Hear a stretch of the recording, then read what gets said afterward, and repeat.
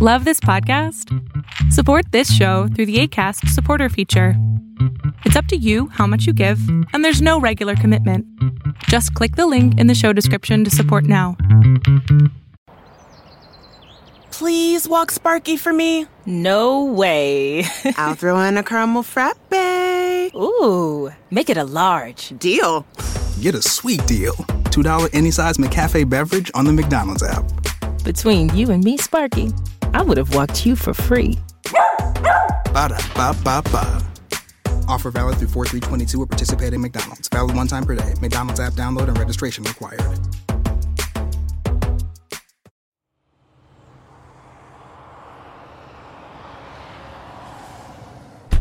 Hey everybody. Today I'm kind of thinking about why people don't do the things that they really want to do, or why don't people take more risks, I guess. And I guess the reason I was thinking about it because I was in a position where I heard about a guy that I work with who's going to be moving to a different state and got a job there and taking his family and all that. And I thought about, why don't I, if I were to take a risk and do the things that I really want to do, what would that look like, and why haven't I done that? So pretty much anybody who knows me knows that I play drums. So I love playing drums because I just love music, and I think I love being a part of it in any way. So even if I played the triangle or the flute or whatever I played, I would definitely want to still be a part of music. But if I could, would I do that full time? I think that I've met a lot of professional drummers and known a lot of professional drummers, and I don't know if I would be able to sustain that lifestyle. But I do still like playing drums, and I would love to produce and write and do all that fun stuff. But I think that to take that risk for me would have been easier when I was younger, because now I have a family, I have 2 kids, I have a wife, and I have a lot of responsibilities that I'm not looking to just throw to the side just for something that I want to do. I guess it feels like it's way too selfish to do something like that, even though I know when I have free time or whenever I do focus on it, I'm productive doing it, and I'm good enough to continue doing it. I've made some money doing it, so I think that's cool, but I haven't made enough money to support my household and take care of my financial responsibilities. So that's why I still keep working. And I have a decent job that I enjoy doing. It's not too difficult. My pay is good. So I think that why wouldn't I just leave that and just go to, and not just drumming, go to do that. Or I love writing. I like doing, podcasts. I like interviewing people, even though I don't know where I would rank myself, am I good or am I bad. I like talking to people. I like learning new perspectives and new things about different places and different experiences. So I love all that. But why wouldn't I do that instead of, what I have to do? I guess it's different if I had a job that I really didn't like, because I've quit jobs before just because I didn't want to be there, or I couldn't be there any longer, or the stress was too much. So I know what that's about. But to just leave to pursue something that may or may not work out, even though you love it, is a scary proposition. Now, I've done that before, but it was just me, and I could take the risk. Like, if I were just to leave and it was just me, I know that you got your 401k or whatever, your savings, or what have you. I wouldn't be too worried about it, because if I had to miss a meal one day, okay, no big deal.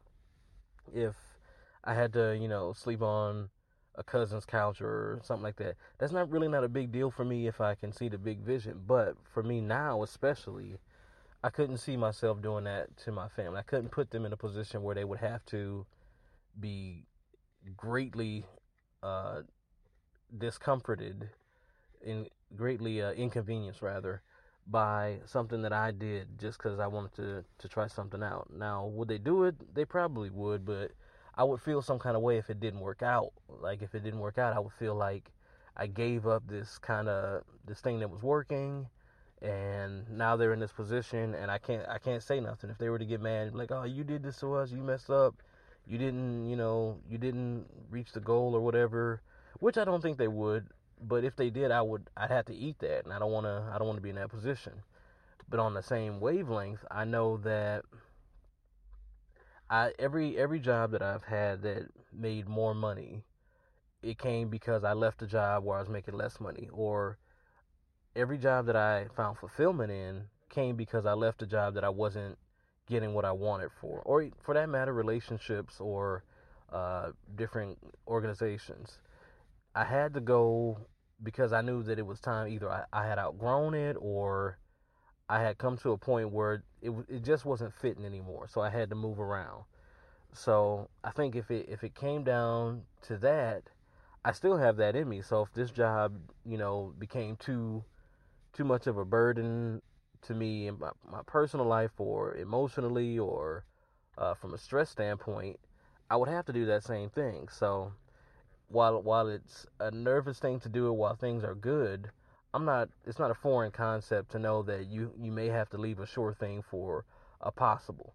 Again, I've done that when I was single, or when it was just me, but to do that with a family seems like a bigger press. And I guess I need to talk to more people who have families who have taken a large risk, and how did that work out, and how did you navigate people's feelings, because you're in the driver's seat and it feels like you're driving off the road now. So, and if somebody like, hey, if I was driving in a car with a bunch of people and I drove off the road and they say, hey, are you crazy? What's going on, man?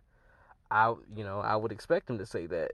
And if I didn't have an answer, that would be even worse. So in terms of people's lives, I feel that same way. I wouldn't want to drive off the road and not have an answer for them, So, because there's a lot of things I would love to pursue. I would love to,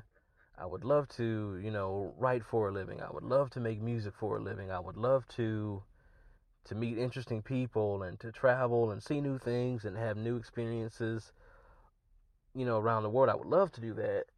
However, I haven't found my way to do that. I haven't found a way that is tailor-made for me. And I do believe that the things that work out for us have to be tailor-made for you. I don't think you can just take somebody else's blueprint and follow that and it works out the exact same way. I think you have to navigate your pathways based upon your personal experiences and based upon your personality in general. So I think that's something I should consider, and I think that I won't say it's something I should consider. It's something I do consider. That's the reason why I move or don't move. So it's just my thought on today, because I'm thinking about like what would it look like if I were just to do the things that I wanted to do instead of the things that I had to do, in terms of your job, or in terms of being consistent where you are, and I think all that's cool and everything, but for me, I've always thought that the world is so big, and there's so many people who live their entire lives in one section or one part of a city and never get a chance to branch out and see Victoria Falls in Africa, or never get to see the Space Needle in Seattle, or they never get to see all the things that the world has. And I always say that I believe that God made the entire world and we only get to see a little portion of it. So I think that to me, it's a disservice to not be able to branch out and at least imagine. So when I do imagine, those are things I think about. And I think, why am I not doing that as opposed to what I'm doing? So just thoughts I think over, and I have, different plans, and, I don't know. But it's just my thought on why would people, me specifically, why would people not do the things that they love versus the things that they have to do? And there's a ton of different reasons why, but those are just mine. So thanks for listening.